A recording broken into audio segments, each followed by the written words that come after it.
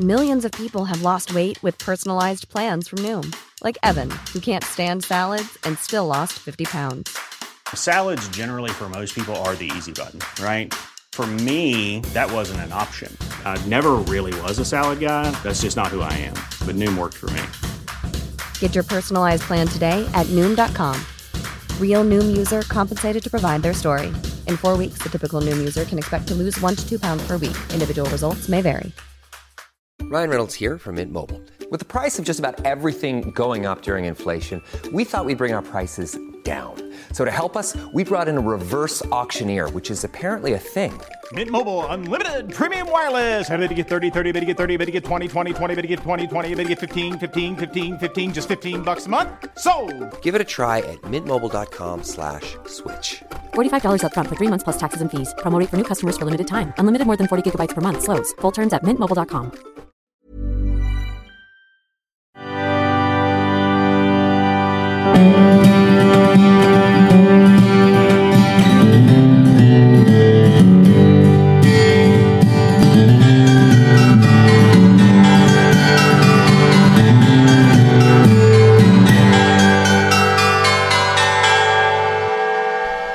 Hello and welcome to Maths Hysteria, a podcast all about Married at First Sight with me, Omar Abid, Sarah Clark at Sarah Clark Celebrates on Instagram, and Claire Limmer Abid. You alright? Happy Halloween. Happy Halloween. Which I don't know, is that a very American thing to do? Yeah, I'm not super into Halloween, but I don't mind Halloween. You just brought round some toffee apple. No, that was... No, I bought them. Oh, did you? You know, I like a theme. Yeah, no, you love do like Halloween. a theme. I brought Christmas biscuits last week. I'm just already ready for Christmas. You were early doors with your Christmas biscuits. I was doing the editing, and not that I wasn't paying attention, but I was reading the packet of chocolate fingers, snowy fingers, and I was thinking, this doesn't specifically say Christmas, but it has a snowman on, so were they just aiming, because it felt early for Christmas. And it did have baubles also. Yeah. Everything's in the shops, and if you look tomorrow, it'll be amped up, because obviously Halloween's done, and then it'll be Christmas. Bonfire night, they'll come in. That's true. A little bit of what makes me laugh, Bonfire night, because it's like a failed terrorist attack, and then we celebrate it every year. Woohoo! I mean, this is classic British chat. I may as well go into like, isn't it dark now? Oh yeah, the clock's went back. I got to watch some sport this weekend, including some boxing, which feels relevant. I didn't know where you're going with that. Oh, no. I don't think you could call what we saw on Maths boxing. No. It was more like a scuffle between like Hugh Grant and Colin Firth, you know, when they go like, arms, fall in the fountain. Well, should we start with Jay and Luke? Probably should. I mean, it all happened before the commitment ceremony, which made a nice change from watching people iron their shirts and do their hair and things. And they always say, right, tonight I just don't want any drama.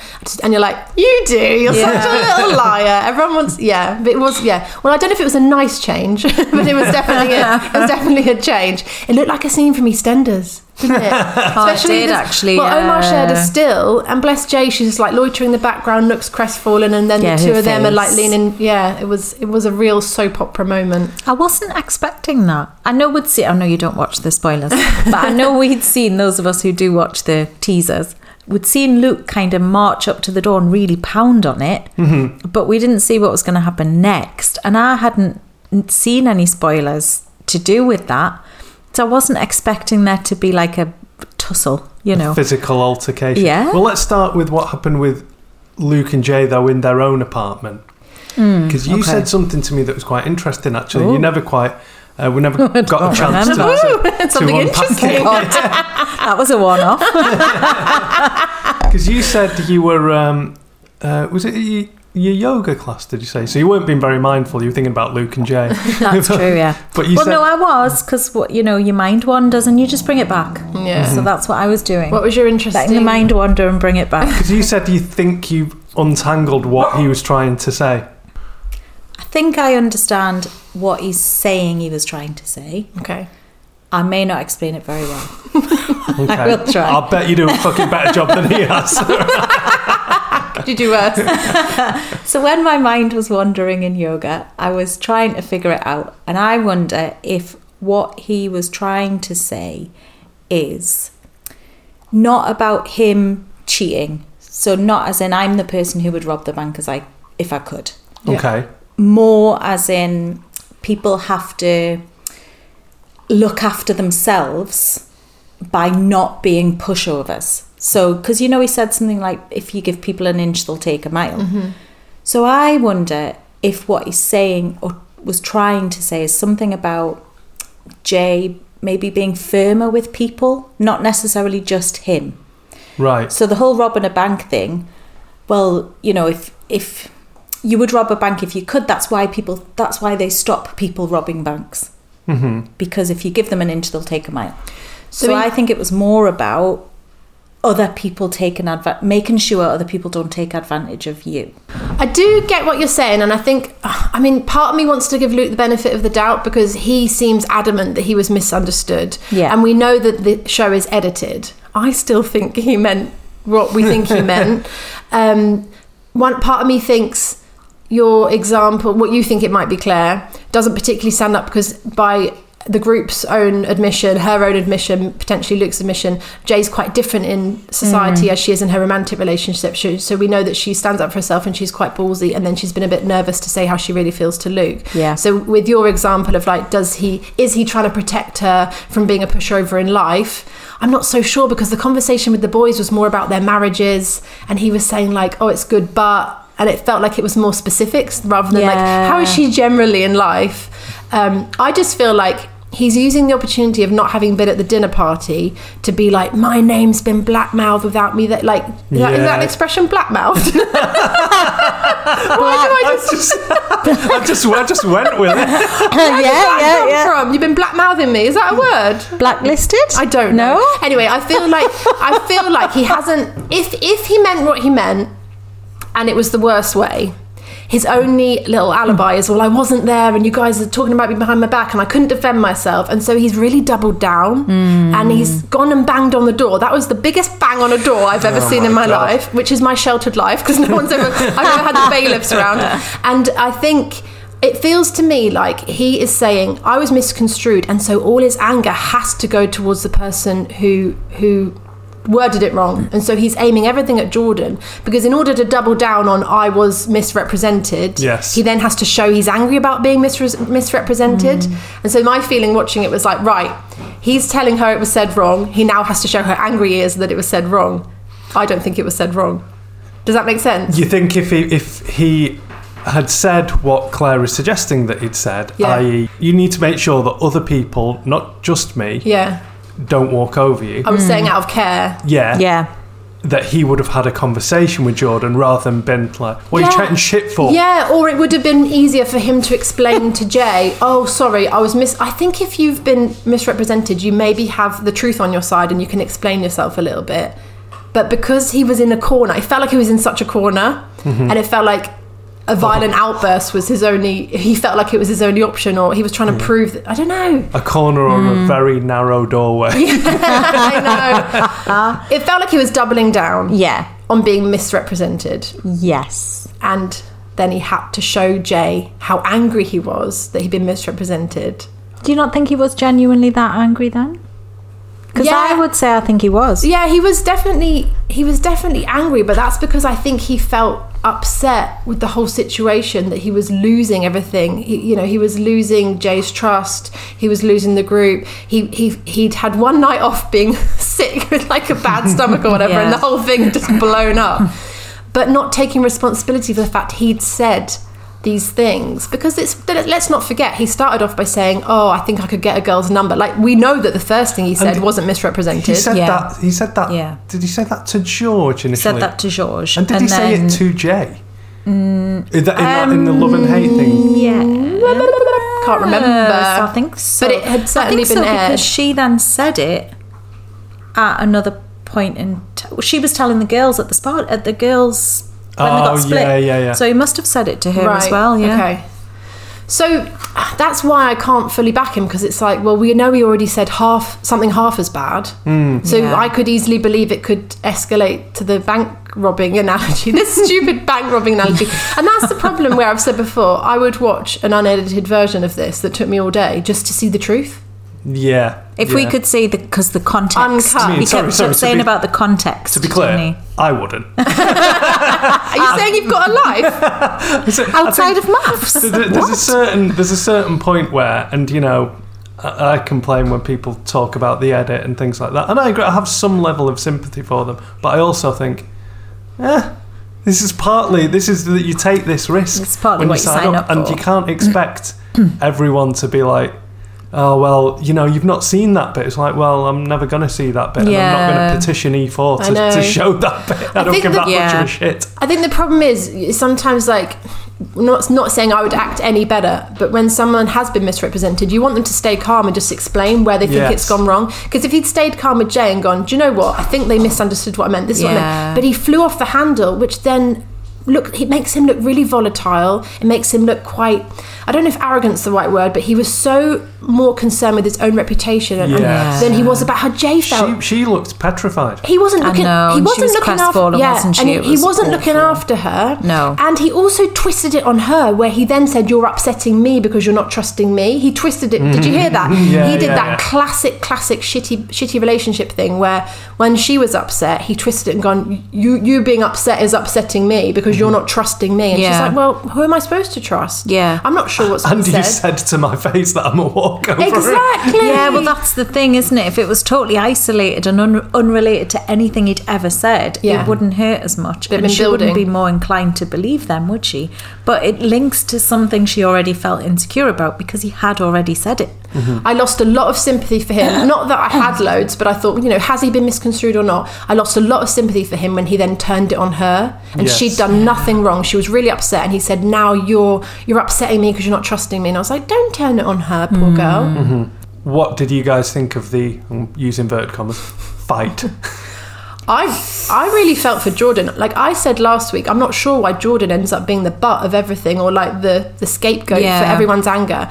And then he suddenly has him flying into his house. And like that is a horrible, even if you're a bloke and you've been in fights before, like that is a horrible thing to open the door and have be confronted with. Yeah, of course. Yeah, it's you don't expect it, do you? And it's a sudden adrenaline surge. Yeah, well, Erica said it, didn't she? Like, oh, my heart just, what did you say, fell through my arse or fell out my arse. That was it. Yeah, that was her and then phrase, wasn't it? Did we spot a producer between them? Yeah. Somebody got between them, thankfully. Yeah, somebody. Another resident in the block. Gary from number 12. Because do you think that Erica and Jordan got no warning that Luke and Jay were coming? Because often these meets are clearly set up, aren't they? There was a camera crew in their apartment. Yeah, but they might have told them, we're just going to film you talking about...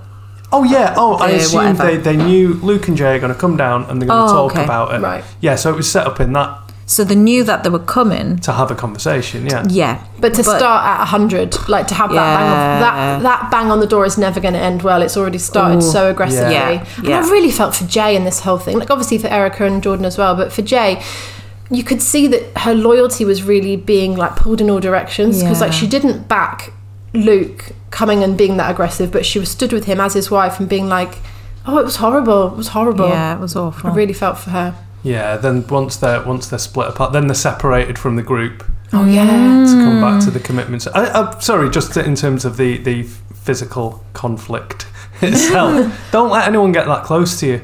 And your first warning was victim blaming was the bang on the door. Well, what would you have done then? Come back later. Go through the people. Calm down and come back later. I'm having a cup of soup.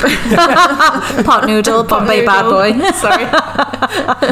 We're just watching the end of Monsters University. Epic film. Very Halloween. Well done. I was going through the Rolodex of what's a good kids film. It seemed suitable. Hocus Pocus. Massive choice. Hocus Pocus is shit. You made me watch that last year. Hocus Pocus. I like it. I enjoy it. No, I know what you mean, but we can't blame Jordan for just being at his front door. Just opening the door. He's literally just turned fucking idiot. He's just turned the knob. Go on then, never let anyone get that close. No, so come on. With what that energy, you know what the energy is from the knocking of the door. I guess there's a sense of the fact you're on a TV show, there's a camera crew in your room, and you've never seen you've never seen a fight on maths before. Yeah. Not what you'd be expecting. I mean, I wasn't expecting to Luke come in like fists flying. Yeah. I don't know about you guys. They should feel safe. Yeah. They should feel safe enough to open their door and, you know, we'll have a conversation about it. I mean, that conversation itself would make me anxious. Never mind somebody banging on the door like that. So, and then, sorry, you were saying about when we got to the commitment ceremony, the energy in the room of them saying, as you know, there's been some confrontational conversations or something, and like Luke and Jay won't be joining us until later.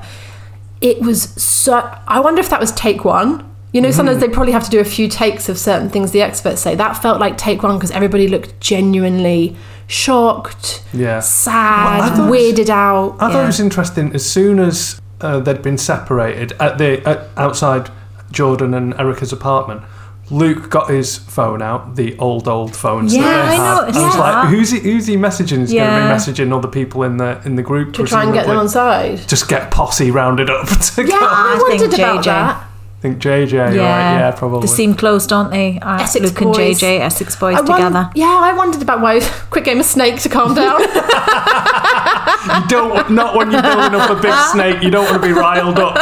You need to be calm.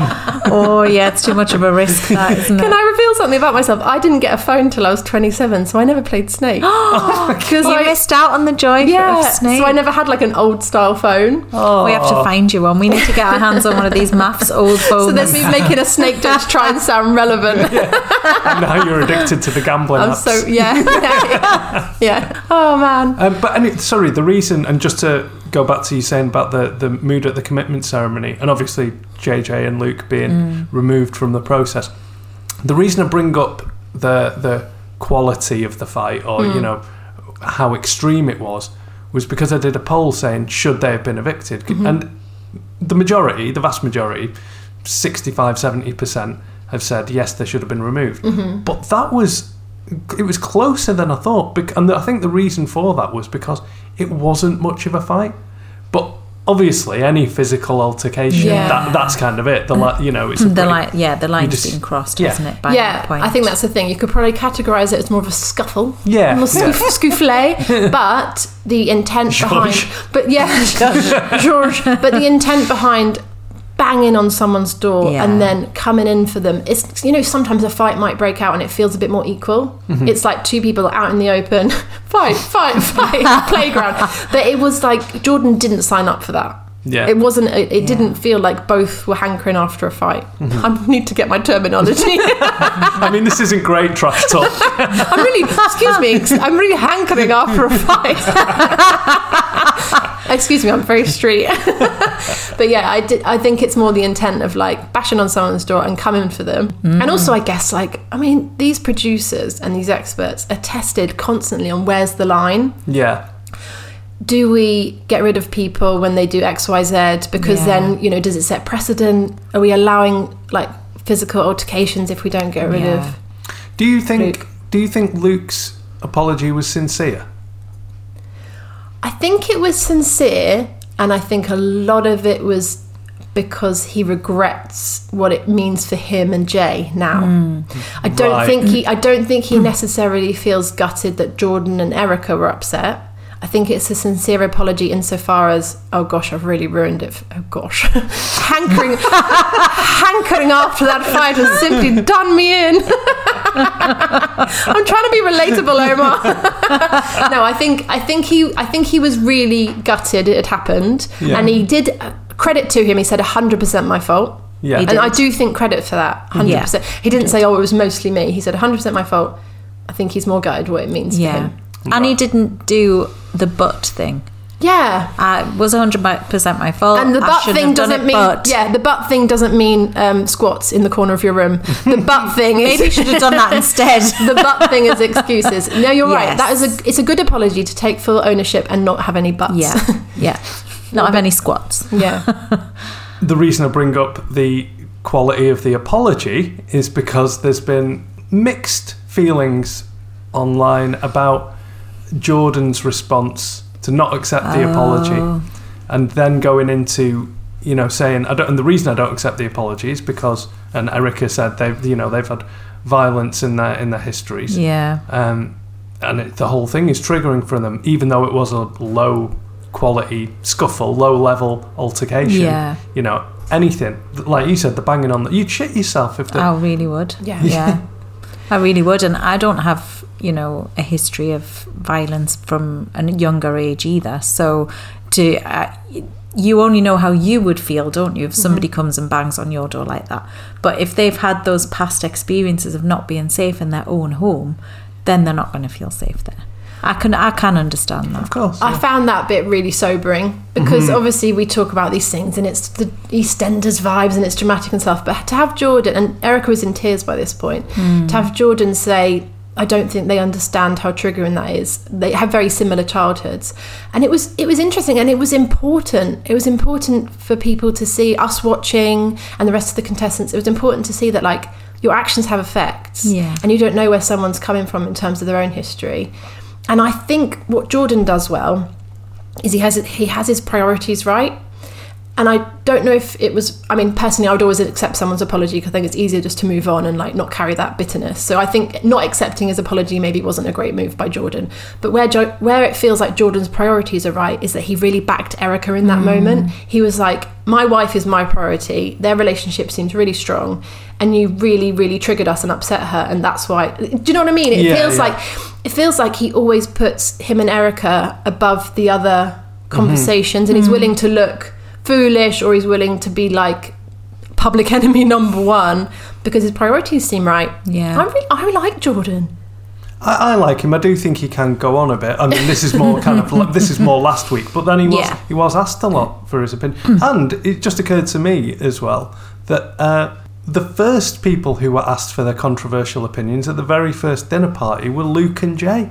That's when true. It was rate the couples, and they were all like, we've been asked for our opinion, we've been asked for our opinion. In terms of like strong, most genuine it was, wasn't it? Who's the fakest couple and all that sort of stuff. Yeah, sobering is the right word, because when Jordan refused the apology and Erica started speaking, because a lot of people have said, they're acting. In fact, Luke has said that they should get Oscars for their performance. He put that on his Instagram last night, which sort of weakens the sincerity of his apology.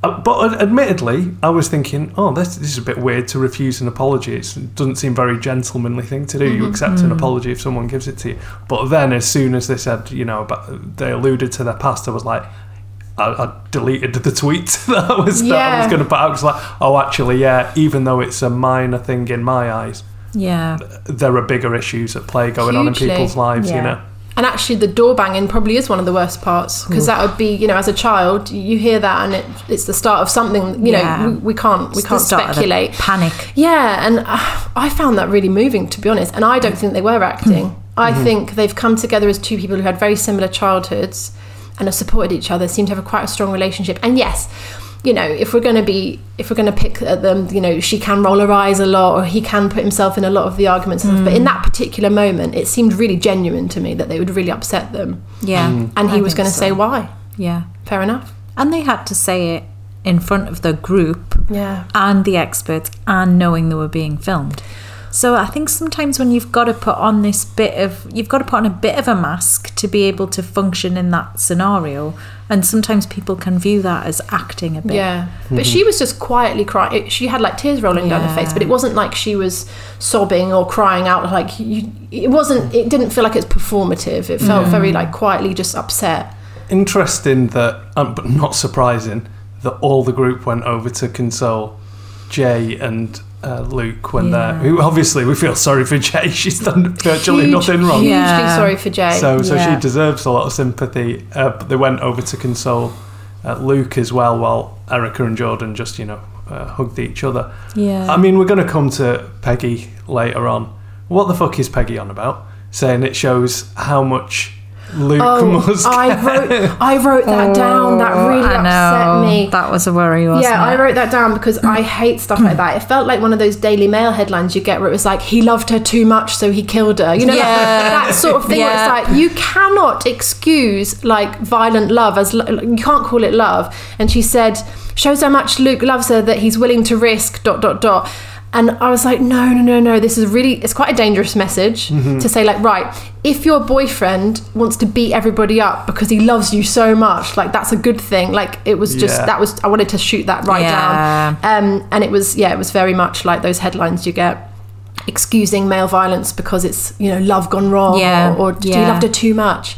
And actually, I think it was more Luke defending his own character, defending the fact that he felt wronged, worried he was going to lose Jay, feeling misunderstood, exactly.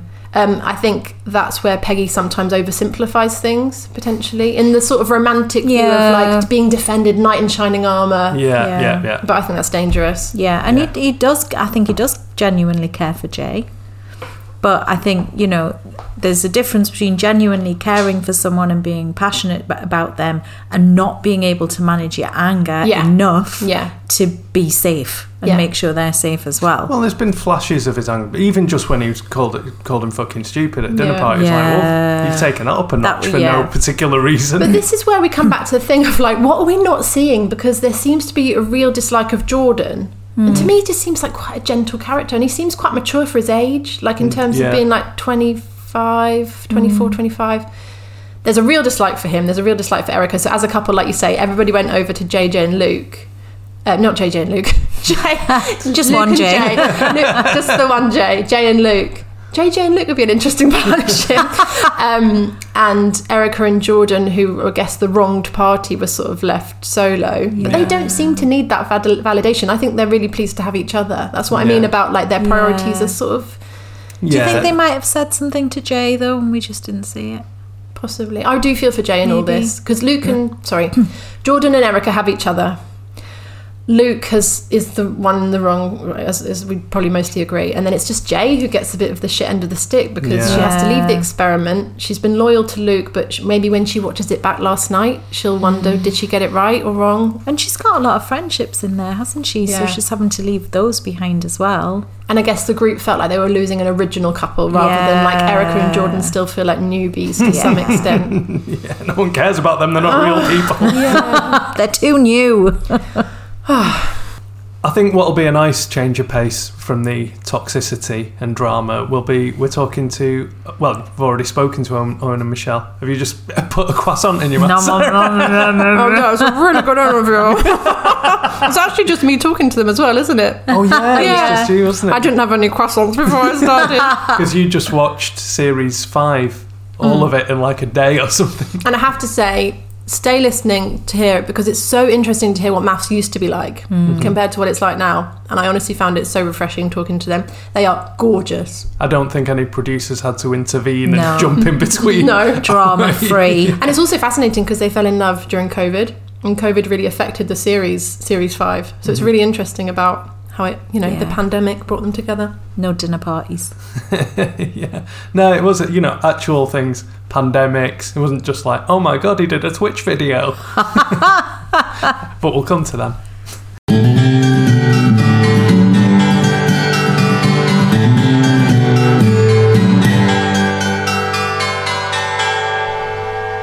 Okay then, Sarah, you have something to say about Paul and Tasha, which is good, because I'm not sure I do. So. It was just one little thing, because PCB, Paul C. Brunson, just said to them, oh, I love to see this is great, this is effortless love. And I just thought it was a small thing, but I don't know if effortless should be praised. I think what really he meant was the effort has been put in. Mm-hmm. You can see the effort that they've been putting in.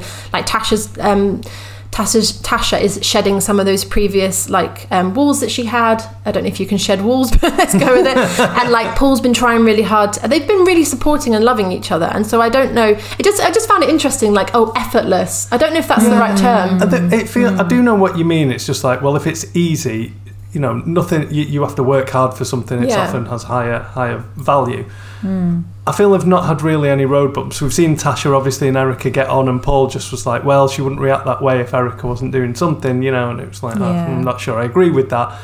But we've not really seen them have any road bumps. No, and they've had, by their own admission, they've had a really good week. Mm-hmm. I just thought it was interesting because I don't think effortless is quite what Paul meant to praise, because I think Paul PCB would say, you've got to put the effort in, you've got to look after each other, you've got to, and he said to them, or he said to another couple, it was another couple actually, sorry, so I'm jumping ahead, but ask each other at the end of the day, it was to Adrienne and Matt, what's your favourite thing that's happened, how, and actually that's effort, that is taking the time, taking the effort to ask the other person how they're feeling. And I guess you could relate it back to Paul and Tasha. I just thought it was interesting because I don't think effortless is quite what is worthy of praise. Yeah, because you're right. We early on in this series, we'd praised Tasha for going at a nice pace and not maybe falling into the traps that she had that we'd assumed of her previous relationship. So yeah, they've definitely done some work, haven't they? They have, and also Tasha hasn't been part of the drama in the last fortnight. No, that's true. So I don't know whether behind closed doors, Paul and Tasha have been like, right, let's try and stay out of it and focus on ourselves, and it's obviously paying off because they've had a really good week. Another couple with a good week, Thomas and Roz. Very good. I want to be in that relationship now. It's so sweet. They still feel different from the other couples in the way that they are with each other in terms of affection, I thought. So you often see the other couples, holding hands on the legs, little kiss on the cheek, little hug, arm round each other.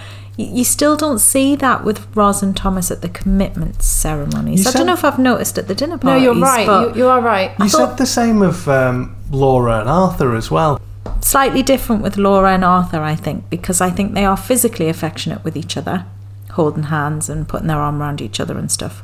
But I don't know about the sexual chemistry with them. Mm-hmm. So I think that's slightly different because whereas we know Thomas and Roz are at it like with their sex toys and their costumes. Yeah. So we know that's happening with them, but we're still not seeing this sort of physical affection. I know what you mean, actually. Okay.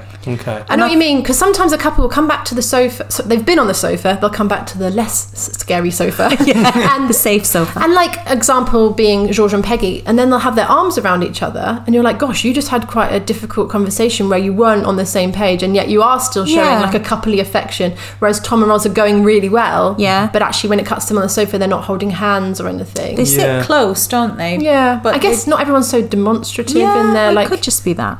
But I just think against the backdrop of the other couples, it still stands out a bit because they still aren't doing that. Maybe they don't want to, that's fine.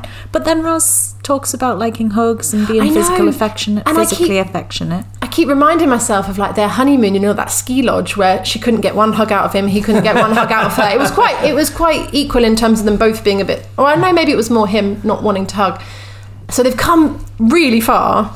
But definitely. Still not to the point where it is we want to see his arm around her on the sofa. That'd be so nice. Don't see it, do you? Do you feel, there's a big question about him, do you feel that Thomas is sometimes a little underdressed compared to her? Yes, I do. Yeah. Oh yeah, and I've thought that at one of the other dinner parties as well. Because I was thinking, have you got jogging bottoms on? But I don't think it was, but it was like a loungewear top. Yeah. Not dissimilar to yours right now. Well, actually, interesting you point this one out. This is, I noticed that George has this same top. M&S, my mum got me both colours from good old M&S loungewear. I know, because sometimes the couples, it looks like they've got a theme, so it'd be like they're both in khaki or they're both in leather, and then sometimes one looks like they're going to Lidl and one looks like they're going to the Met Gala. Usually the girls look like the Met Gala ones. Definitely. Well, I was going to say, I think Arthur's definitely been guilty of this before, where Laura comes up quite Laura's wearing a cape dress and he's like, I've just come from the gym, I've just done 30 seconds on the treadmill. So what did we think of Arthur and Laura? They seem like the group did them a favour. Yes. Because by her own admission, there was a parent-child dynamic starting to emerge. So actually, I think probably the group were right to an extent to think that she was being condescending, but that wasn't her intention, and he'd given her permission to correct him. Mm-hmm.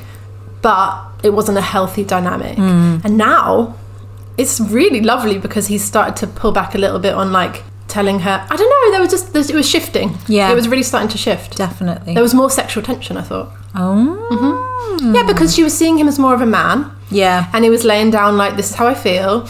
And it's going really well. And you know that last week when you were like, oh, someone's going to get laid tonight, when he was like, she's the most attractive, intelligent. There was more compliments coming from him. Yeah. And not that it's our right to know who's having sex and who isn't on this show.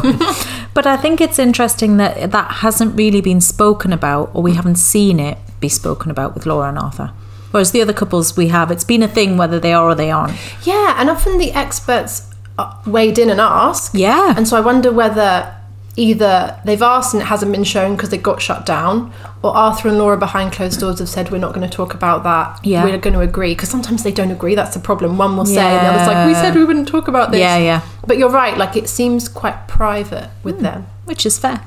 I respect Laura for doing the thing of saying whatever I've done in previous relationships hasn't worked, so I am invested. I'm invested in trying to adopt these changes. I'm wondering if Laura, like, just to use her as an example, if right now like a typical Chelsea boy was put in front of her and Arthur was there, would she still continue with Arthur because she does recognise that it's going in a different way?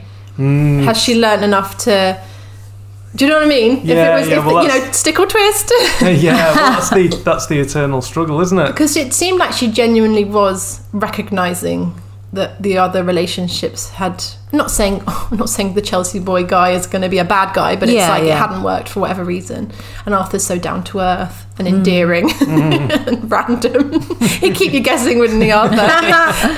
And they did ask them about what's next or how do you see life after this, didn't they? Yeah. Mel asked something like that, and they both seemed open to sort of thinking about that, wondering about it. And I do think that they might not have felt that way. They might have said they felt that way last week, but this week really does feel like it's shifted. Him defending her, like there was a lot of, it was good. Yeah.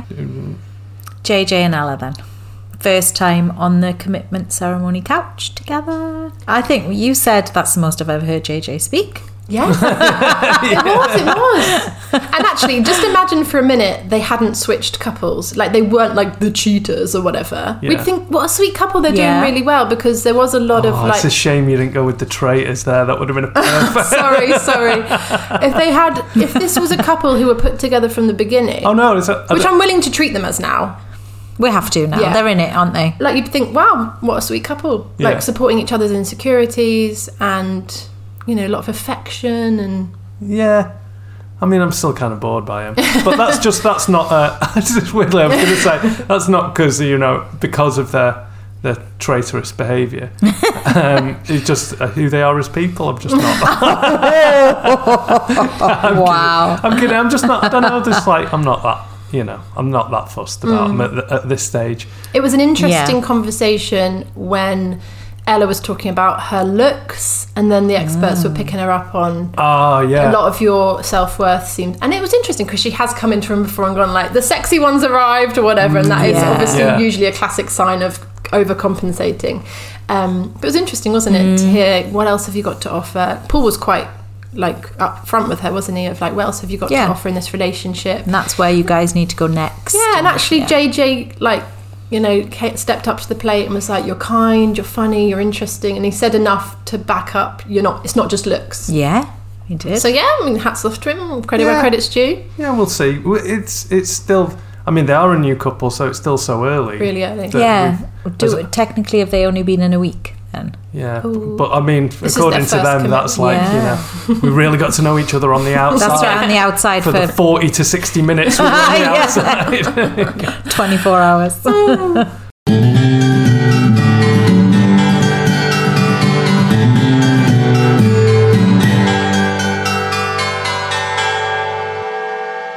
Mark and Sean. It was interesting because we saw Sean open up a bit. Yeah, a lot of emotion from Sean on the commitment ceremony couch. And he sort of said, didn't he, I've been waiting to get here this week. Yeah. It was like he was ready to speak to the experts and ready to kind of offload some of this stuff, I think. Because it felt like he was carrying a lot of stuff this week. I was about to say carrying a lot of tension, holding it together. I guess the problem's been, from the off, Mark has said, you can't hurt me. And so Sean's been like, okay, I can't hurt Mark. And so he's been battling like not to be too upfront, not to hurt him in any possible way. And I guess it's a lot to carry, isn't it? It almost looked like he was crumbling under the pressure. I guess it is pressure because even in the discussion that they had on the honeymoon of, well, there are going to be obstacles and we'll have to overcome them, that upset Mark. I know. So even the discussion about any potential future problems upset him. So. Which I do get. Like, I think Mark's probably had a really rough ride. We know about his dad passing away and obviously not accepting him, I think, in his sexuality as well. There was like a bit of animosity, do you remember? I think there was a bit of that. And then it sounds like romantic relationships have just been problem area for him. He's been on his own for a decade. I think his last relationship was 10 years ago, did he say? Something but to be fair, that'll only be when he was 16. It was a school romance. But I think it sounds like, from the little we've been told, if I'm reading between the lines, which I love to read between the lines and make 2 and 2 make 12, it does feel like he's been hurt and he's avoided romantic relationships potentially for the risk of being hurt. And now he's with Sean, he keeps saying, like, you can't hurt me, and poor Sean's like, I might hurt you, like, life happens, and like, I have to be able to be myself. And then he just crumbled on the sofa under the pressure. Well, Laura said, didn't she, oh, he's really struggling. We heard Laura say that. And especially when you've come into it, and again, that first dinner party they went to, it was just chaos. Carnage. Wow, it was, and it's been drama since then, when you're just surrounded by that kind of stuff. And you've got your own things to worry about. Everything's so heightened and intense. Yeah. I wonder how easy it is just to have like a nice bumbling, I guess Thomas and Rosa example, like your relationship's just nicely bubbling along. But if there's lots of drama around you, I want to use the word osmosis. Like, how much do you absorb in? Even if you don't want to? I think the best couple I've seen of just, even better than Thomas and Ros, because they had some roadblocks early on, as we've discussed, which in a way is a good thing, because you need that to strengthen the relationship. But the couple who've just skated through any series the easiest was it Ollie and Tani in the Australian one. They were just, he was loving it, he was loving the drama, asking probing questions, but he was like totally untouched by it. They're still together. Yeah, they're brilliant. And that's true. And also, for 2 very good-looking people, they were so unproblematic. Roll on Australia maths next year. Yeah, we're done with this lot. We're not going to do any more episodes. So You have to see it through now. You've started it. You cannot leave. What do we think Sean and Mark's future on the show might be like? Do you think? I can't remember the advice that they were given by the expert. I want to say it was just like, you've got to be able to talk honestly. Yeah. You've got to be able to listen and talk. To be fair to Mark, who again, another week goes by and, another episode goes by, and I think, I like Mark more than I thought I would. He said, I didn't realise how much pressure Sean was under and trying not to hurt me. He summed up everything that we've said, and you know, that how Sean was feeling, and that he needs to, you know, he needs Sean to be able to not worry about hurting him for the relationship to feel genuine, you know. I'm starting to think there's some like sponsorship by like pearl accessories, because JJ always wears his pearl necklace, and then Paul C. Brunson was wearing a pearl necklace, and then Mark had his like chainmail and hands. And I was like, there's some sort of like Do you think I could pull off pearls? I'm not sure I could. We'll try next week and we'll put it on a we'll put it on a vote. Out for you. I can't wear pearls. I'd look like a real Tory in pearls. I retweeted Thomas, actually. He said, I've had to send this message out 1,000 times. I have never voted Tory. Bless him. Sometimes the accent's misleading. Matt and Adrienne, she thinks he's got fuck all chat, is what I get gleaned from that. It's and like at first they said, things are really good. Yeah, they're connected. Then she came in with that. Connected on like a deep level. Their values are the same, this and that, but they just don't have much of a laugh. I know. I found that really interesting, actually, because it's quite rare for us to hear that or see that in life. A couple who connect on like the real genuine level, like the deep level, and then what we might consider a more superficial level is really important. Of course, that's what's interesting. It was like, you can have like matching values, but if someone doesn't make you laugh or get your humour or match you on your energy, and actually I think the experts were really fair, because they were like, well, is that like a yin-yang situation where it'll make you stronger, or is it a problem? And they didn't show what they think. They did it 50-50 of, is it better or worse to be like that, and they couldn't really answer it, could they? I suppose she wants to have more fun, doesn't she? I think so.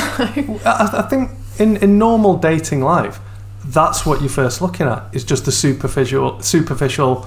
Do we have a chemistry? Do we have a vibe? Can we make each other laugh? That's what the first dates are, isn't it? You're not talking about what are your values about money and all this, you know. And think of those sweet little old couples you see on Gogglebox who make each other laugh. Like, that is like the pinnacle of what everyone's like. Grow old with somebody, you're sitting on the sofa and they really make you laugh.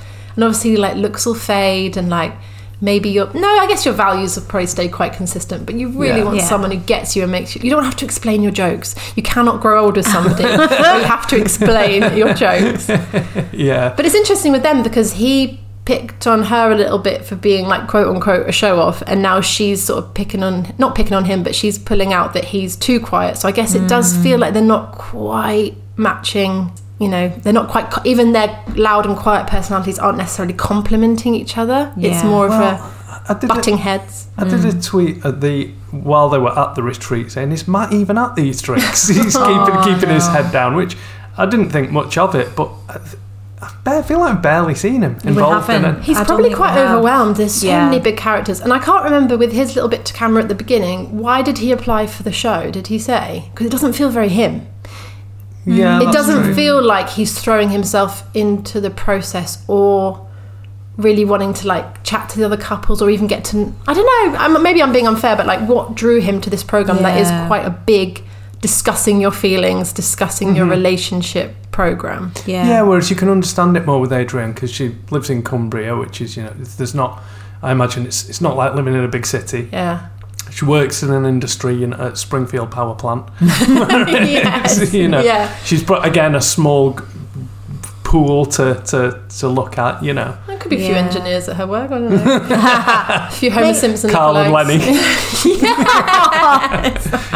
The one for the Simpsons fans. Yeah. But maybe for Matt, coming in later has put him on the back foot a bit. Yes. Because if you'd been able to start these relationships from scratch with the boys, they get that bit of time. I mean, I know it's a short bit of time. It's an important month. Yeah. It's like a whole month before they bring in the newbies. Yeah. I agree. I think that's probably bang on. I think that would have helped Matt to not be a newbie, whereas Adrienne is more of a social butterfly. She's more extrovert. She kind of seems to enjoy that social side of it perhaps a bit more than Matt in the group situation. Yeah. But having to come into a group that's already formed and try and find some friendships is hard, especially if you're not confident in groups. And some people are long gone. He could have been best mates with Terence, but he's never met Terence. And particularly this group, like we've said with Erica and Jordan, they seem very closed off to the newcomers. And Adrienne and Matt came in like Mark and Sean at the most explosive dinner party. Yeah. And last, because Erica and Jordan and JJ and Erica had another week on them, or 2 weeks on them, didn't they? A week. Yes. Because it was like 2 new couples, that's right, another week, 2 new couples. Yeah.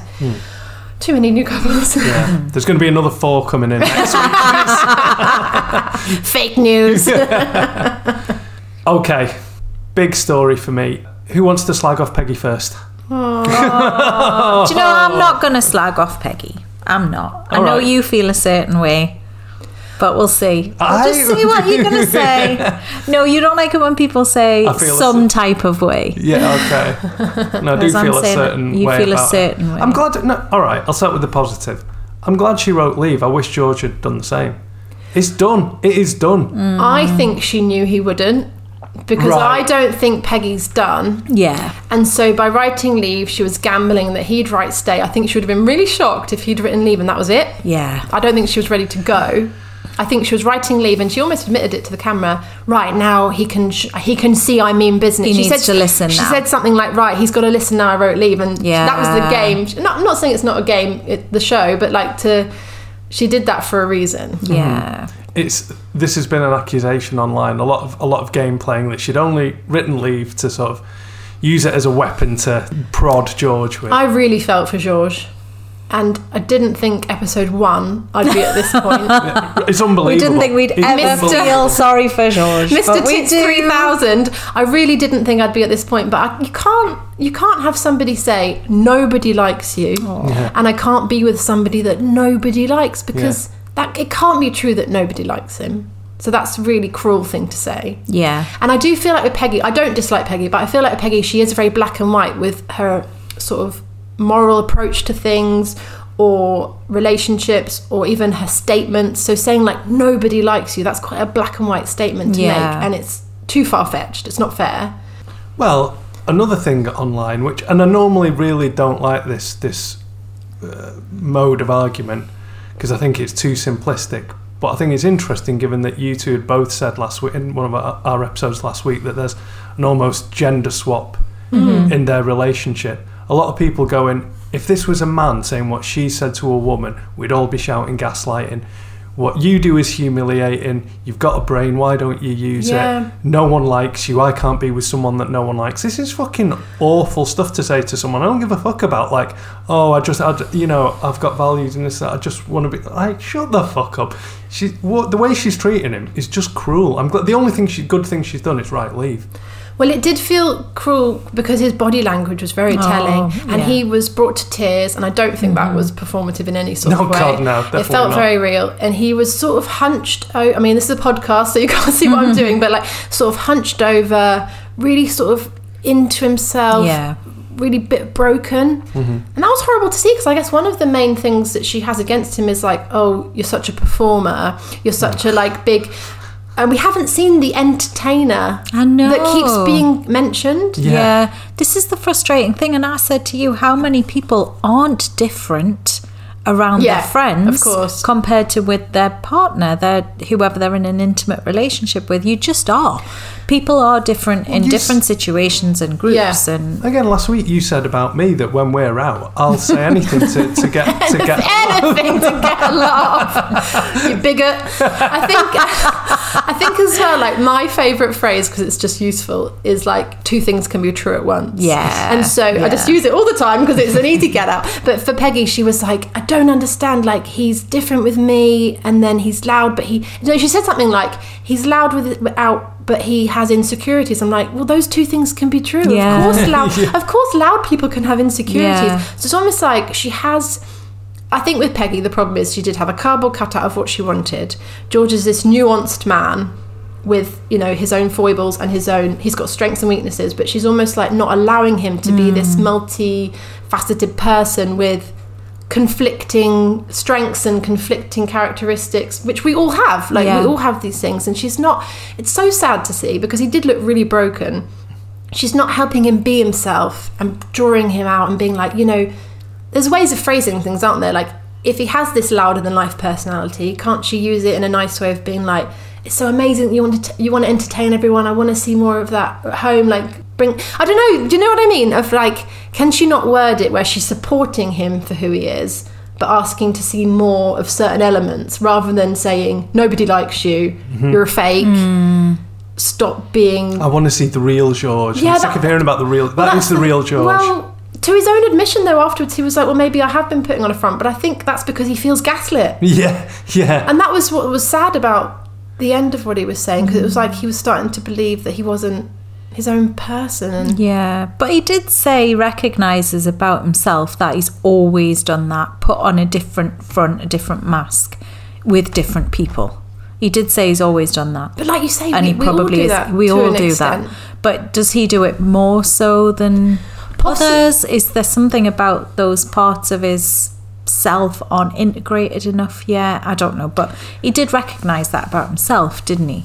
So maybe there is something that's true about that. Both things are true. Exactly. That he does need to do a bit of that, maybe.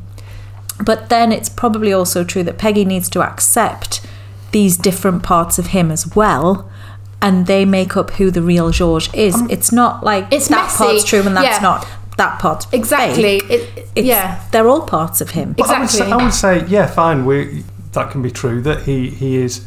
There's such a big difference between how he is with Peggy and how he is with the rest of the group that maybe he needs to find a way to bring those two things closer together. Yeah. But my question would be: is Peggy worth it? Is Peggy worth him doing all that work? What the fuck does he get out of it? She seemed quite dull to me, to be honest. Well, he said he really cares for her. He said he really cares for her. We've only seen the judgmental sort of side, haven't we? We haven't seen them be really fun together or affectionate together. We've just seen her pull apart his hobbies. Hobbies quote, passions quote. We're into week 6. I don't think I've seen anything that would warrant this continuing. They're quite affectionate when they come back to the couch. Yeah, they look after each other. I worry that with this, I'm going to say what you hate me saying, which is the edit. I just don't understand these two characters of George, because we haven't really been shown those. No. We don't see a really different person. I thought Mel said it really well. So Mel said, can we bring an integration of the two Georges? And what was nice about that was it was saying to Peggy, he shouldn't have to give up one of his personas to fit your cookie cutter. I feel like she's, again, going back to the black and white approach she has, I feel like she's got this clean cut cookie cutter of the man she wants, and because she can't shove Georges to fit, she wants him to just give up, just cut off certain parts. Cut off things that don't fit her cookie cutter. And it's like, well, no, can we integrate the, you know, clown that he feels like he sometimes needs to be, and the calmer, like, behind closed doors guy? Because you're allowed to have clownish, you're allowed to have a fun side, you're allowed to have, and like, I guess she mentioned the video again, and it's like, if she can't let that go, she needs to write leave, and she needs to mean leave, because she's asking him to change who he is.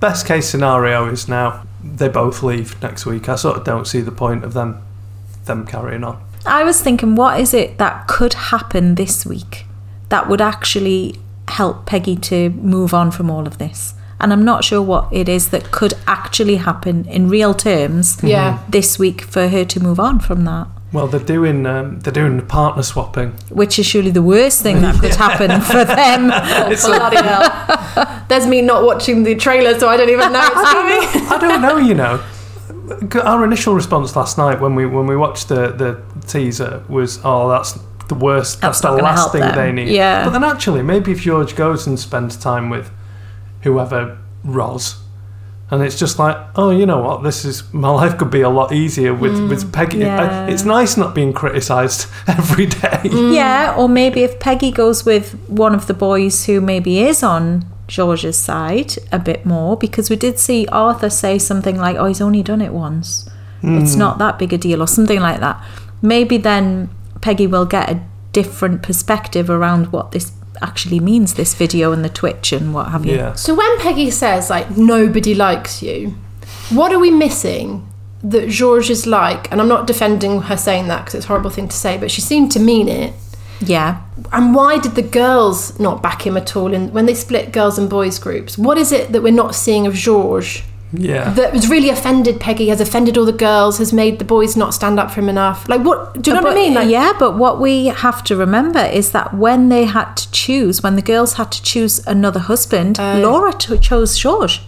Oh, I forgot that. Yeah. So Laura, I think, we had Adrian. I think she likes Georges if she chooses him as a husband. So Adrian, in his interview with us last week, spoke quite highly of Georges. Yeah, I know.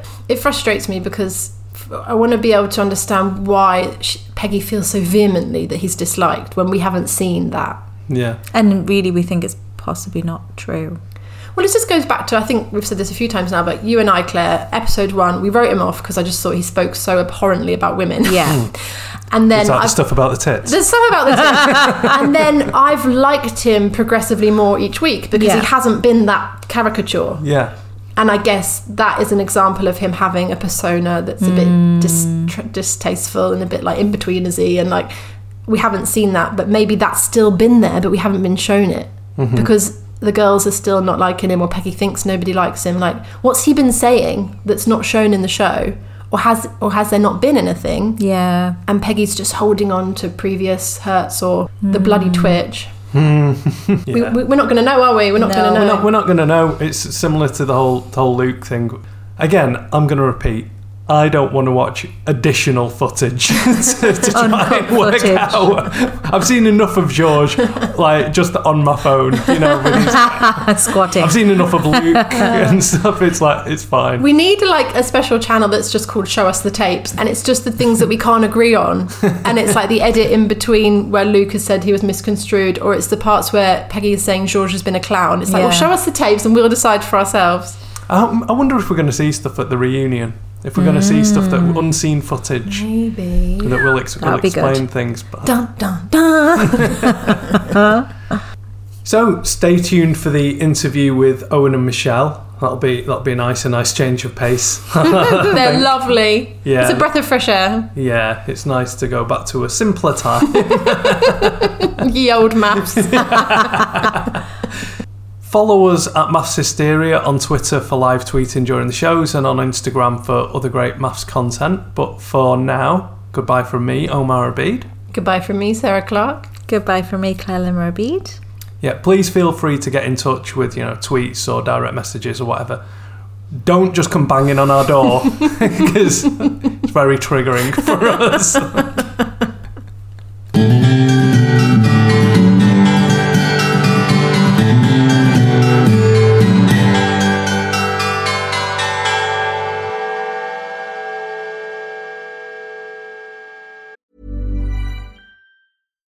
Millions of people have lost weight with personalized plans from Noom. Like Evan, who can't stand salads and still lost 50 pounds.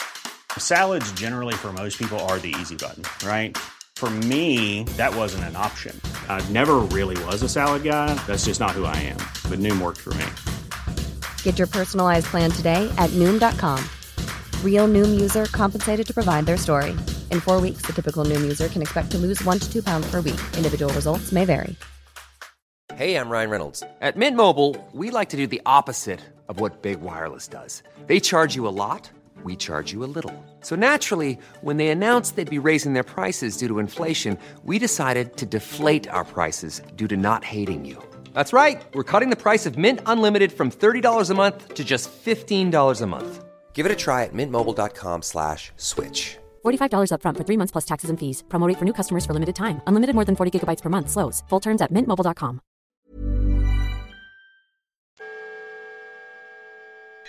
Welcome to Maths Hysteria. This is very exciting. I'm Sarah Clark and I am joined by Michelle and Owen from Series 5. Hello, guys. Hello.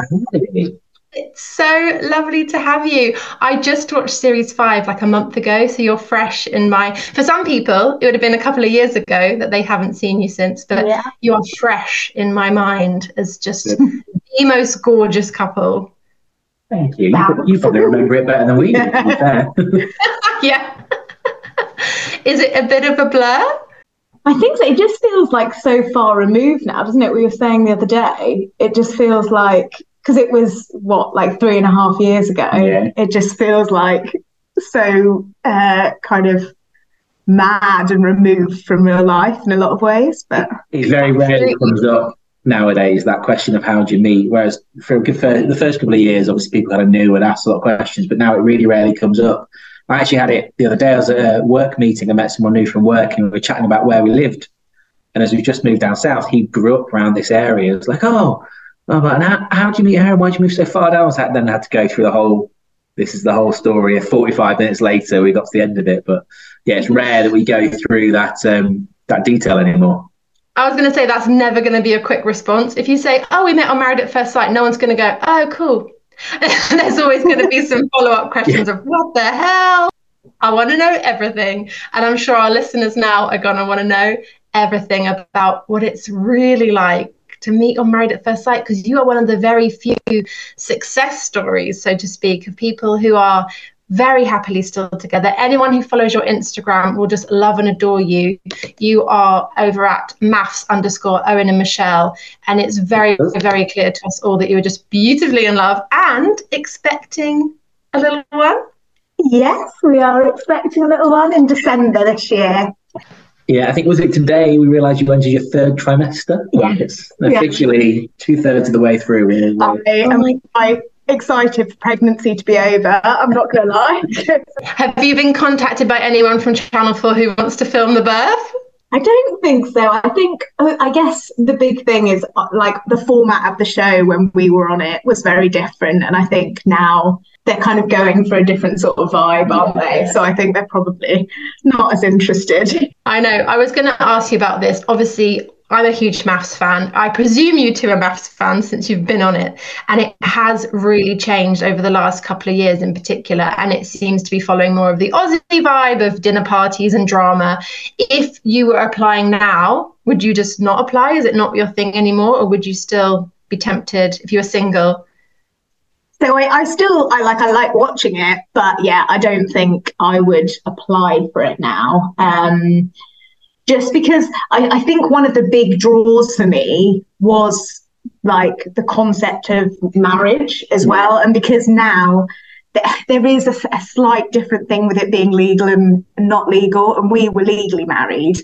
Whereas I think there's probably different focus, and maybe you don't get the same level of like, you're both on the same level and the same level of commitment from the offset, because you don't have that kind of legal element to it. So I just think, for me, love watching it, probably wouldn't apply to it now. Yeah, whereas I had never watched Married at First Sight before. And oh, really? And only really watch it now because Michelle watches it. So I wouldn't have had any idea. So yeah, still probably would have applied, not knowing what was going on, basically. That's absolutely hilarious because you'd apply now and you'd end up on like a version of Love Island and you'd be looking around going, what the hell am I on? Yeah, a bit crazy. So some of our listeners won't actually, if they're new to Maths, they won't actually realise that you guys were legally married on the show. Yeah, series 1 through series 5, all legal marriages. So we had to go down to give our notice to marry and stuff a month before we met. We did it 2 days, a day apart, obviously, so we didn't meet each other. But all the normal legalities, had to do prenuptial agreements, write our wills, do all sorts of stuff to be ready for, the wedding, basically. That is amazing. So take us back. Let's go through it chronologically because I'm fascinated by the detail of this and how you actually get on the show. So if we go back to when you applied, what led both of you to actually take that step? I'll go first, shall I? I think, although it's not dissimilar for both of us, you were probably had a slightly more intoxicated version of the story. But I think for me, I was 25 at the time and I hadn't really enjoyed online dating very much. And I was kind of like, why not? I just sort of thought, well, I can try it. I think as a minimum, I'll meet someone that I'll get on well with because we're being match made, right? So like, even if there's not a spark there, it's going to be someone that's going to be really important in my life. So it's a good experience. And I just, it was a bit of a why not kind of thing. YOLO. Yeah, pretty much. Age 25, did you feel that you were ready to be married, to settle down? Yeah, I think so. I think I'd had a couple of relationships when I was in my younger 20s, and then I had a couple of years not in a relationship, and I was quite happy with everything else in my life. The career was where I was on track to where I wanted it to be. Happy with all my friendships and family, and felt quite settled and everything. And it was just the missing piece. And I was like, if this is the way to get there, I think I probably hadn't been that bothered about marriage before. And so it felt like, why not? If it doesn't go well, it doesn't go well, and I can get divorced and then I can start again, if absolute worst comes to the worst. Whereas I was like, but it might just work out perfectly. Yeah. Yeah. Well, what a risk worth taking. When you look back now, do you feel so proud of 25-year-old you? I mean, I feel like 25-year-old me probably had a bit of a screw loose because it was a wild decision. But I mean, very, very grateful that it's worked out. Very happy in our life. Absolutely. And Owen, what was your experience? Yeah. I was 31, I think 31. I can't remember how old I was when I applied. I had a couple of long-term relationships, girlfriends I'd lived with and stuff.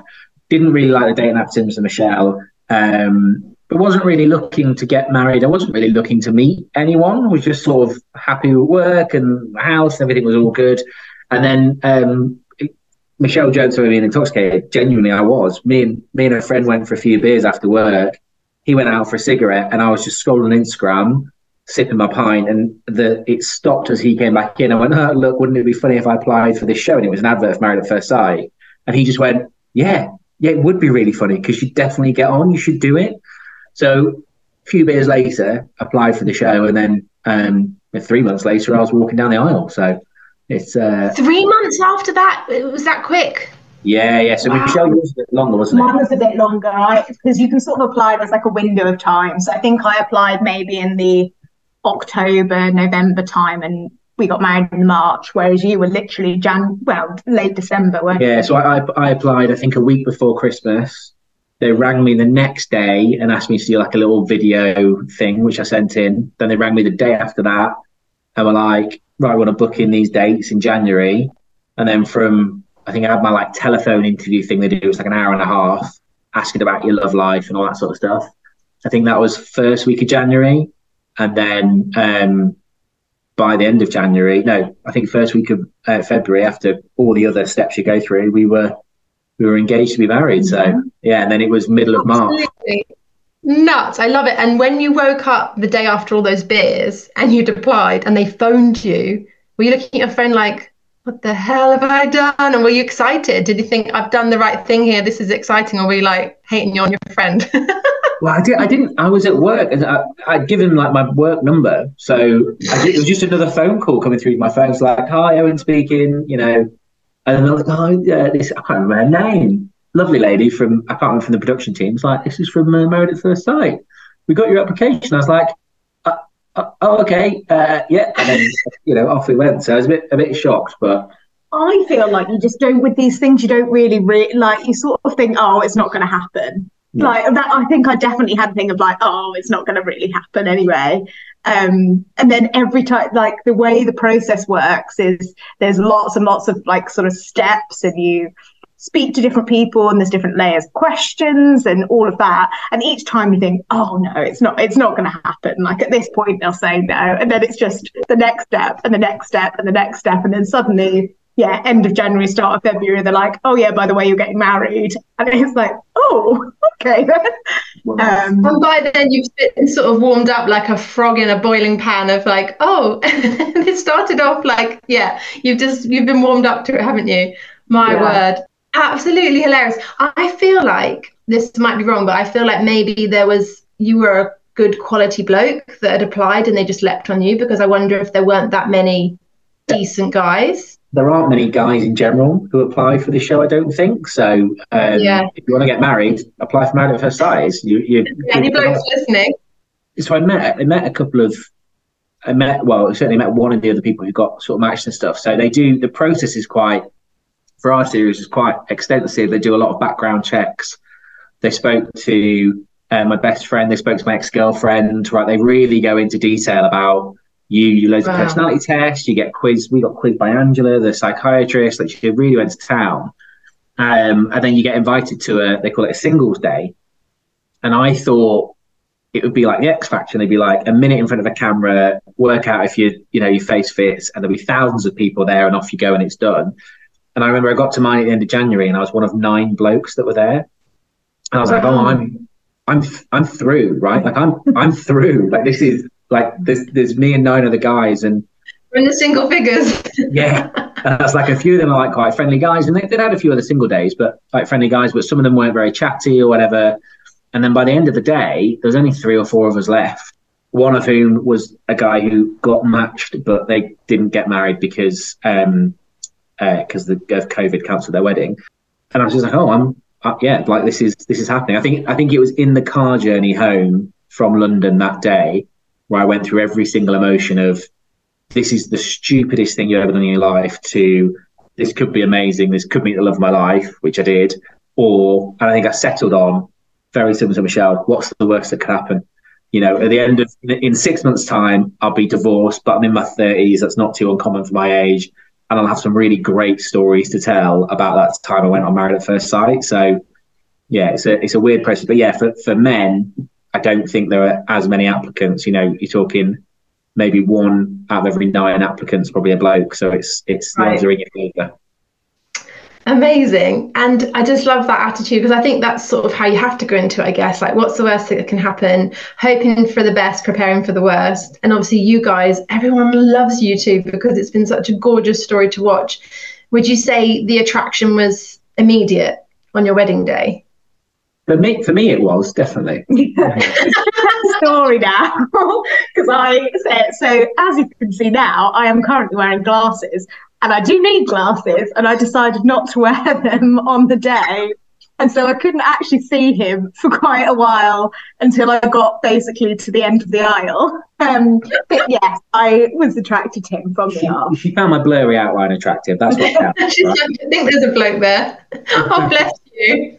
That's so sweet. I mean, our listeners don't know you're wearing glasses, but I can confirm she's wearing a lovely pair of tortoise glasses. But yeah, that doesn't help if you can't really see who's at the end. But I guess you're very warm people, you're very friendly, you're very real. So did you immediately have that feeling of like, this person's genuine? Yeah, I think that's the big thing. And that was the thing I was worried about in the lead up, was I think so much of attraction there's obviously an element of physical attraction always. But there's also what makes you physically attracted to a person is, are you attracted to them as a person? Are they giving you a vibe that makes you feel calm and makes you feel like happy? And I just instantly felt it as soon as I walked in the room, even though I couldn't see you. And then you can see it in the footage, but I am just squeezing his hand Like I could hardly look. My eyes are going all over the place. I'm so nervous, but you were just so calm. And I think that I was like, yeah, this is it. You can tell because a person makes you feel like, yeah, this is. I've got goosebumps, guys. I'm a real romantic, but that is absolutely gorgeous. And do you remember feeling just flooded with relief that this was happening and it was a nice person, a normal person, like quote unquote normal? Do you remember just feeling like, oh, this actually could be lovely? I don't know if I'd use the word relief because it was so quick. Did you feel like it was quick? Yeah, well, no, I am slightly different because I was in the room before you, wasn't I? So I think I was really nervous going into the room where we were getting married, but I had 25 of my friends and family there, and Michelle had 25 of hers there. And I was in the room for a good 20, 30 minutes before Michelle came in. So I'd obviously spoken to all of her friends. I'd met my mother-in-law and my sister-in-law before I met my wife, right? So, which was lovely. Were you looking for clues in the friends and family of what she might look like or be like? Oh, 100%, 100%. Yeah. It was, yeah. And also I got just this barrage of information because our friends and family had been in the room probably an hour together before I even went in there because filming takes ages. So they'd all been chatting. And so like I sort of went to say hello to my mum and my sister and they're like, they live down south near us. You'll be, you know, I just got like a barrage of information. They're Welsh by descent, blah, blah, blah, blah, blah. So I just knew a lot of information before I even met them. But then, like you say, you meet her friends, especially who she grew up with and stuff. And you can kind of, you know, get a good gauge of what, like I meet her sister as well. And they're quite similar in age and stuff. So you can kind of get a really good gauge for what she was like. So my anxiety and like worry for the day, I got like 20 minutes of, well, this is quite reassuring. And like they were all smiling at me. They all seemed to like me. So that's a good sign as well that she might like me. So mine was a lot less stressful, whereas you just had to walk into a room. And yeah. And the thing is, I had been calm in the whole build up, the 6 weeks of, you know, knowing you're engaged. And then I stood outside this door and it just sort of hit me that it's, you know, this isn't just like a play thing. This is an actual marriage. You're actually getting married to this person in the next 5 minutes. You don't have a clue about anything about them, except, their first name. I think that's really interesting. The traditional setup of the woman, if it's a heteronormative relationship, girl, boy, you coming in and the groom, you've already had a chance to have those 20 minutes of meeting the friends and family. You have such an advantage there of staying or running away. Whereas you're really coming in quite blind, aren't you, Michelle? As blind is the worst one to say with your no glasses on. Literally. and literally.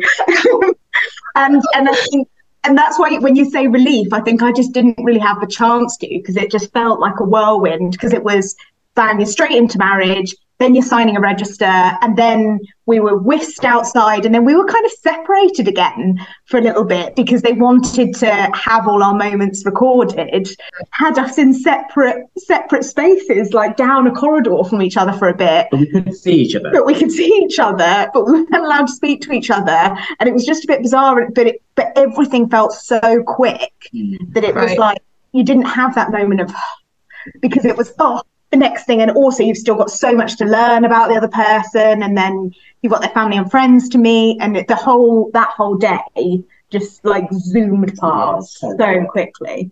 I find it really fascinating. Obviously, I'm talking to you now, but I'm such a fan of the show, and it's so interesting to hear anything, and I think our listeners will be the same, anything from behind the scenes of filling in the blanks of how does it actually happen, it's just fascinating to us of how much of the producers involved in what you say to camera, how much you see each other, like you say, and we didn't know that part, Owen, of you having been in the room for quite a long time with friends and family. That bit's edited out. Obviously you smile at the family and you see a little bit of that, but knowing that you've had a chance to chat, you must have felt so much more like relieved and calm.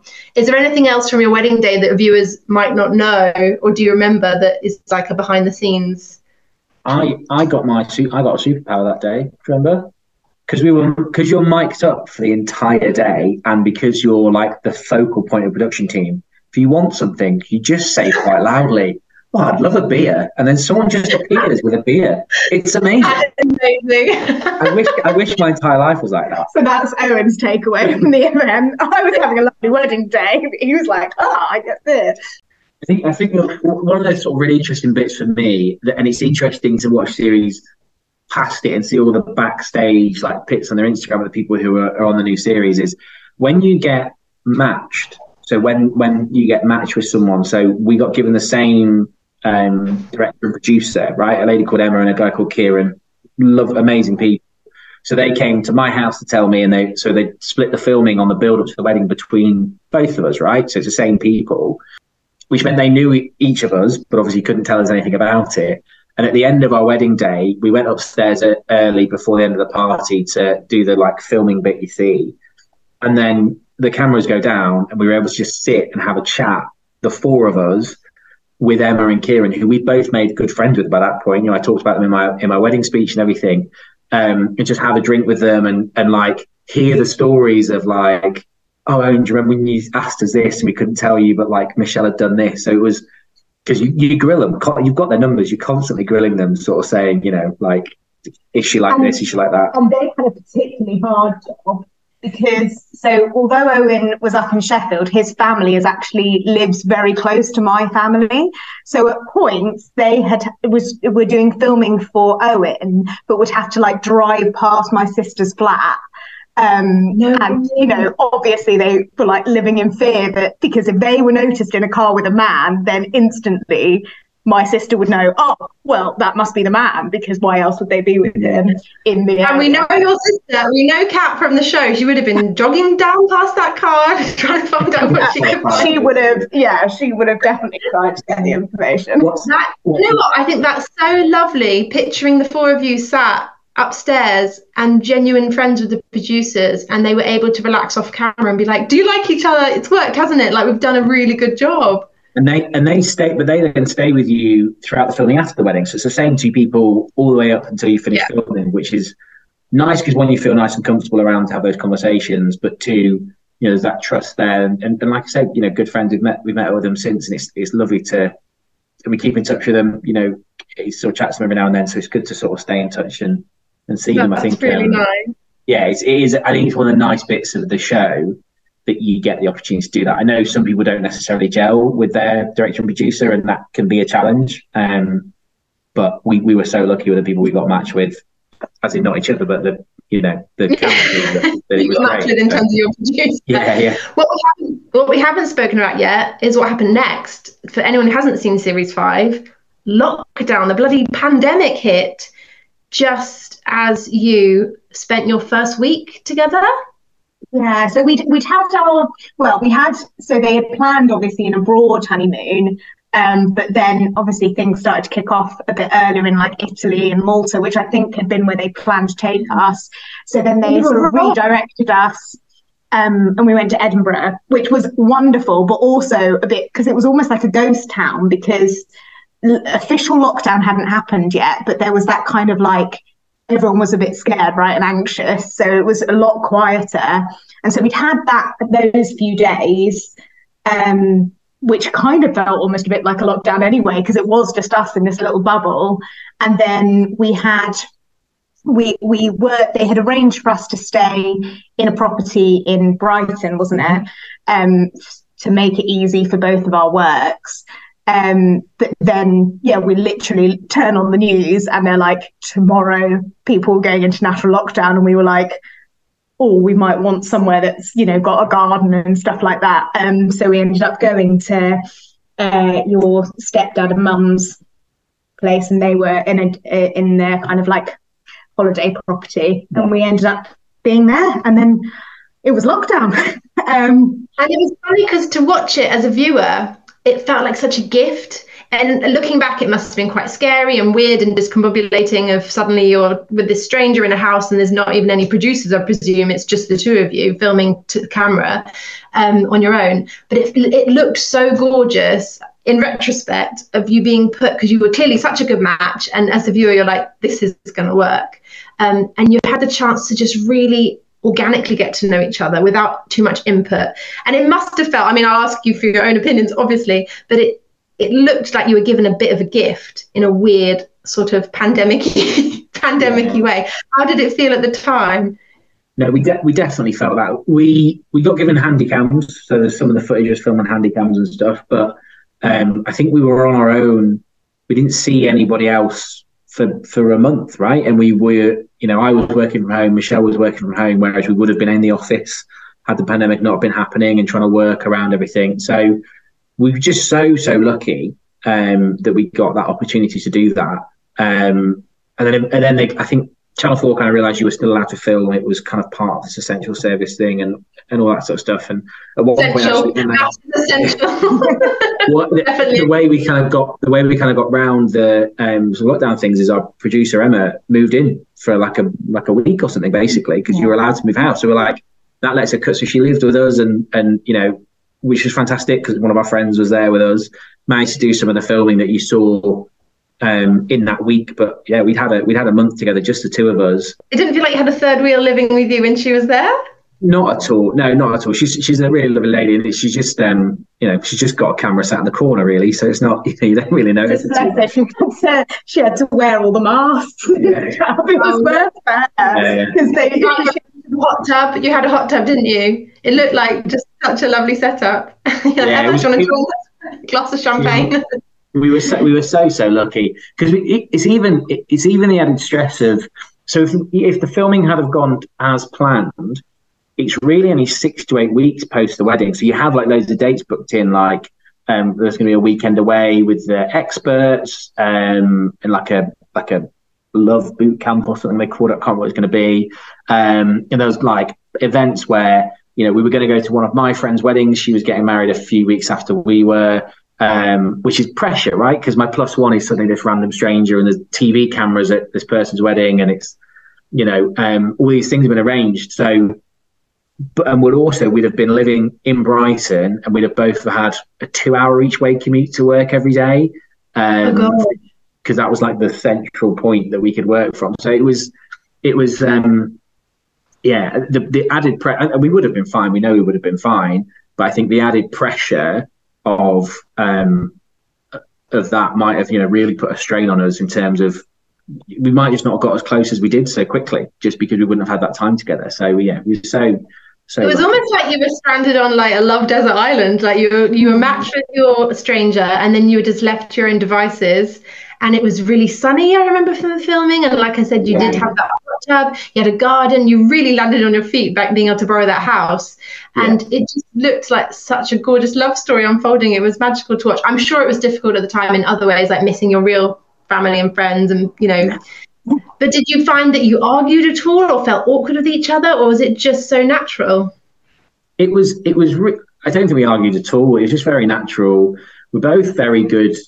We learned really early on how to communicate with each other. So if there was a issue or challenge, we knew that we could just take a step back and bring it up and we'd address it between us and stuff. So we never really had any challenges, did we? I think it was actually the first night of our honeymoon where it was probably the only challenge. I think, as you were saying about kind of like behind the cameras, behind the scenes kind of element of it, I think the tricky thing about being filmed is that naturally there are questions that are quite hard-hitting sometimes, or quite difficult, or the viewers want to know things that are quite personal, and when you're sat opposite a stranger you don't necessarily know how they're going to take you revealing this personal information.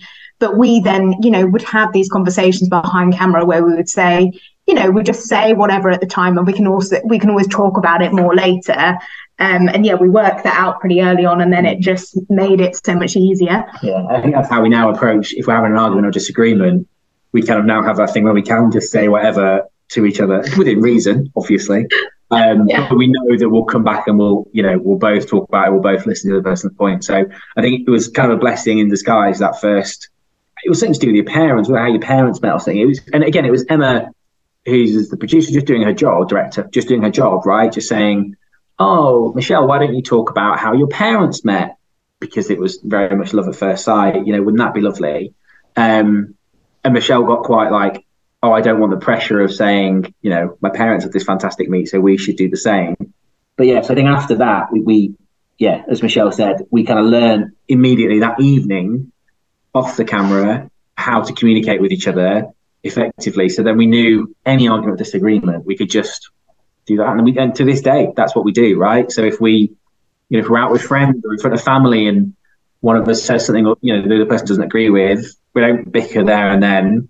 We'll just talk about it later and, sort it out. So, yeah, again, just really lucky. That's amazing. I was going to say you're almost too mature for the show because they need to see the fireworks if you're having the argument in front of the camera, and you're like, no, we've sorted it out. We do it behind closed doors. Well, this is the big ruined problem. It for people, didn't we? Yeah. We had a relationship. This is the thing. I think it was Emma who actually said it to us at some point towards the end of the filming.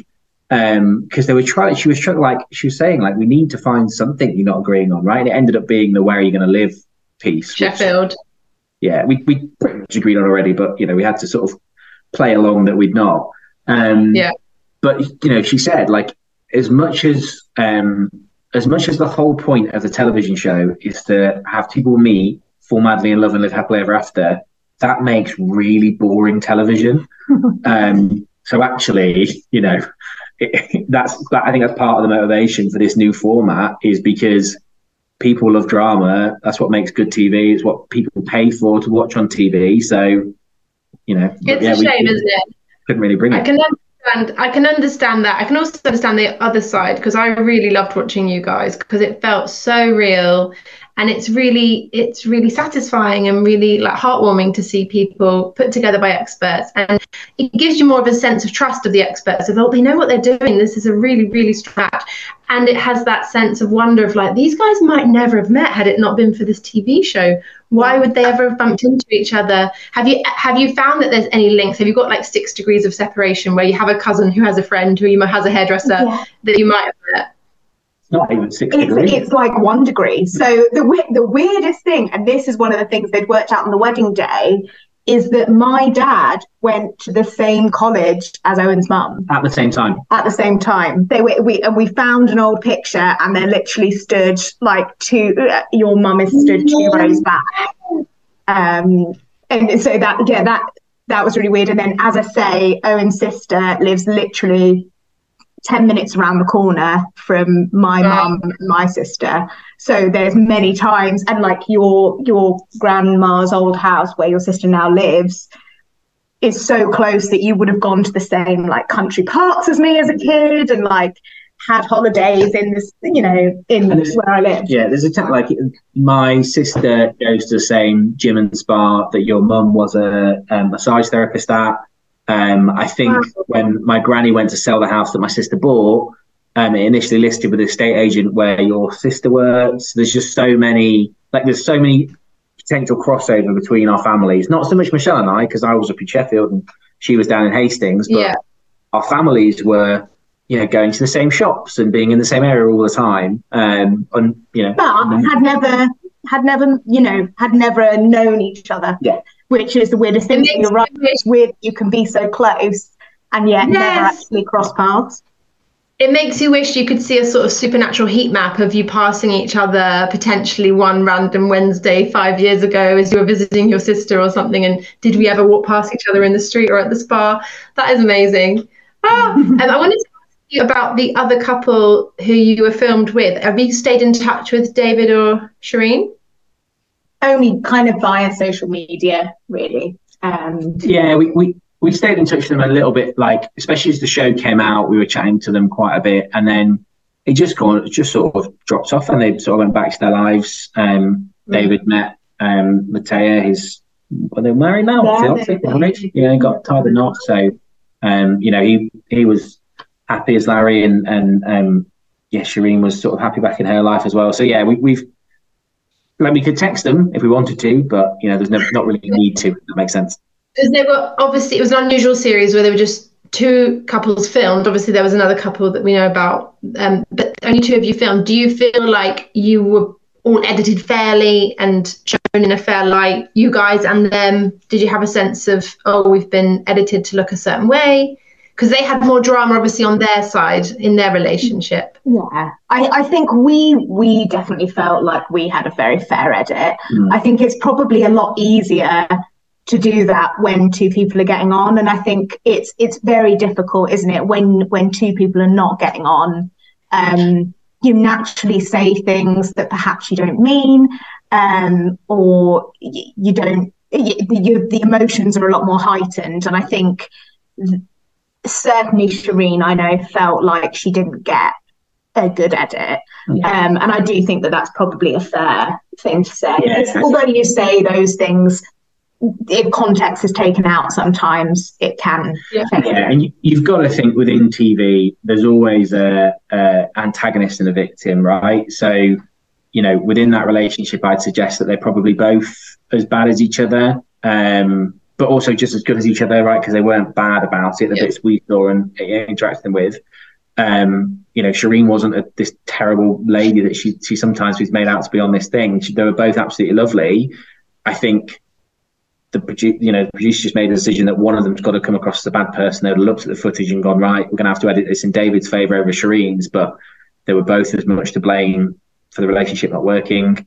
But also it was neither their fault. It just wasn't a good match. So I'm interested, once you've been on the show, it must change how you view the following series, because you think, oh, how's that been edited? Or what have they been asked to get that answer? Presumably you watch it with slightly different glasses on.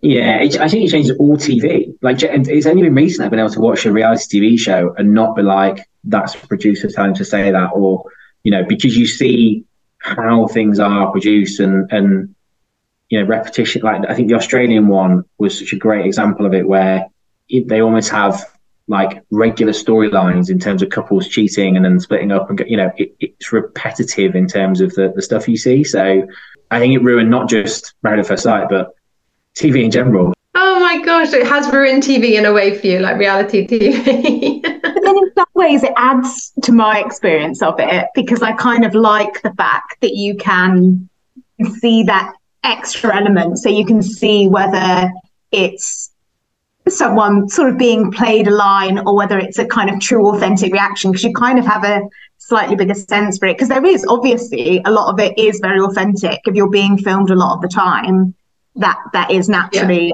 going to catch that. Let's talk about where you're at now. You look so happy together. You're expecting a baby. Obviously you're not going to say you're miserable, because you are happy. You're just happily married. Are you planning on having a second wedding celebration with more friends and family, or do you feel like you've had your wedding? We both said separately, obviously, before the wedding, that if it went well, we'd definitely do a big ceremony, because we couldn't invite everyone we wanted to invite and stuff. But the wedding day was so perfect because we got on so well. All of our friends and family got on so well. I think you'd never be able to do that day justice again, to try and really do it. So I don't know if we'll ever properly have another wedding. Might have like a celebration ceremony of 10-year anniversary or something when the kid's a bit older and they can come and join in and stuff. We are though getting, hopefully, fingers crossed, a copy of our wedding day edited for us, because obviously all we've got on the of the wedding day is what you saw on TV. No one was allowed any cameras, any phones. So we literally, what you see on TV, that's all we have of our wedding day and our wedding photos. So I badgered Channel 4 a little bit for a while, and we managed to get our footage, and we're having it edited into a wedding video just for us, which would be boring, right? It'd be 45 minutes of boring wedding, because weddings can be quite boring. But it just means we've got the memory. So we're not allowed to, I think we can talk about it, we're not allowed to share any footage from it on social media, but we'll have it, which would be fantastic. And I think that'll be nice for the family who couldn't make the wedding as well, to be able to see, to sort of share in the day. I think that's so lovely that you'll have that, but also I think it's so lovely that you are considering that wedding as your wedding. I mean, it is a legal wedding. You loved each other. You sort of fell madly in, like of each other, or you were attracted to each other straight away. So it's really, really lovely that you don't feel the need to do a second one. Although I am available as a wedding celebrant should you want to do a blessing or a ceremony. That'd be very special to me. But I think that's really, really lovely that you guys have taken this serious. Obviously, you're lighthearted, beautiful people, but you've taken this really seriously from the start. Maybe not from Owen being drunk and applying, but soon after, you've held it and you've treasured it like a real relationship, a real marriage. And I think that's why you're so strong together, because you haven't treated it like an experiment. You've treated it like a real thing. Yeah, I think like Michelle said right at the start, the difference between it being an actual legal ceremony and being a commitment ceremony means that you do have to take it seriously. I think from the moment I found out I was matched with Michelle, in our series we found out their name at least, whereas in the new series I don't even find that. No, you do. From the moment I found out I was matched with Michelle, in my mind I was engaged, right? I woke up one Saturday morning knowing the TV crew were coming up to do some background filming, which you obviously knew meant I was being matched, but they told you it's background filming. Had a video call with Paul Brunson, who told me I'm, engaged to be wed to Michelle. And that's it. In my mind, I was engaged. I think you said you were very similar, didn't you? And they asked us that. I remember in the kind of lead up, and then on hen do's and stag do's, they said, "Oh, how do you feel?" And we were both like, "Well, yeah, we're engaged. Like, there's no interest in going and snogging someone else on a hen or stag do, because this is the person I'm going to marry." And I do think it helped. And I think that that's a big thing with when you see future successes in the series afterwards as well, is whether they both have the same view of it, whether they're both committed. I feel like they should hire you as consultants on the show to help people take it seriously. We'd love that. Like, honestly, if we get invited to one of those dinner parties, I would have a whale of a time. Like, Michelle would get properly into it. She'd be in amongst all the drama. I'd just be sat back, just throwing random bits of advice at people that aren't relevant. But, guys, it has been so gorgeous talking to you. And it feels really strange, actually, having just watched the series, like I said, about a month ago. You're fresh in my mind, and now you're here on my screen. I want to wish you all luck in the world with the new baby coming in December. And you do share quite a lot of your lives on your Instagram, so people can follow on there and maybe watch, you as parents. Are you going to share a little bit of that? I'm sure we will. Yeah, I'm sure we will. Very, very exciting.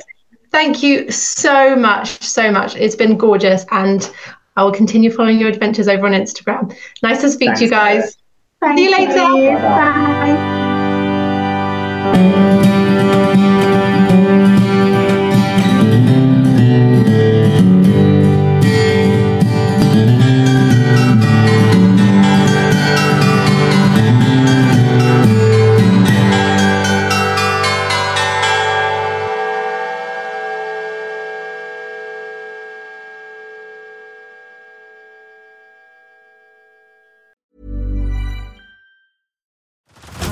Head over to Hulu this March, where our new shows and movies will keep you streaming all month long. Catch the award-winning movie Poor Things, starring Emma Stone, Mark Ruffalo, and Willem Dafoe. Check out the new documentary, Freaknik, The Wildest Party Never Told, about the iconic Atlanta Street Party. And don't miss FX's Shogun, a reimagining of the epic tale, starring Anna Sawai. So, what are you waiting for? Go stream something new on Hulu.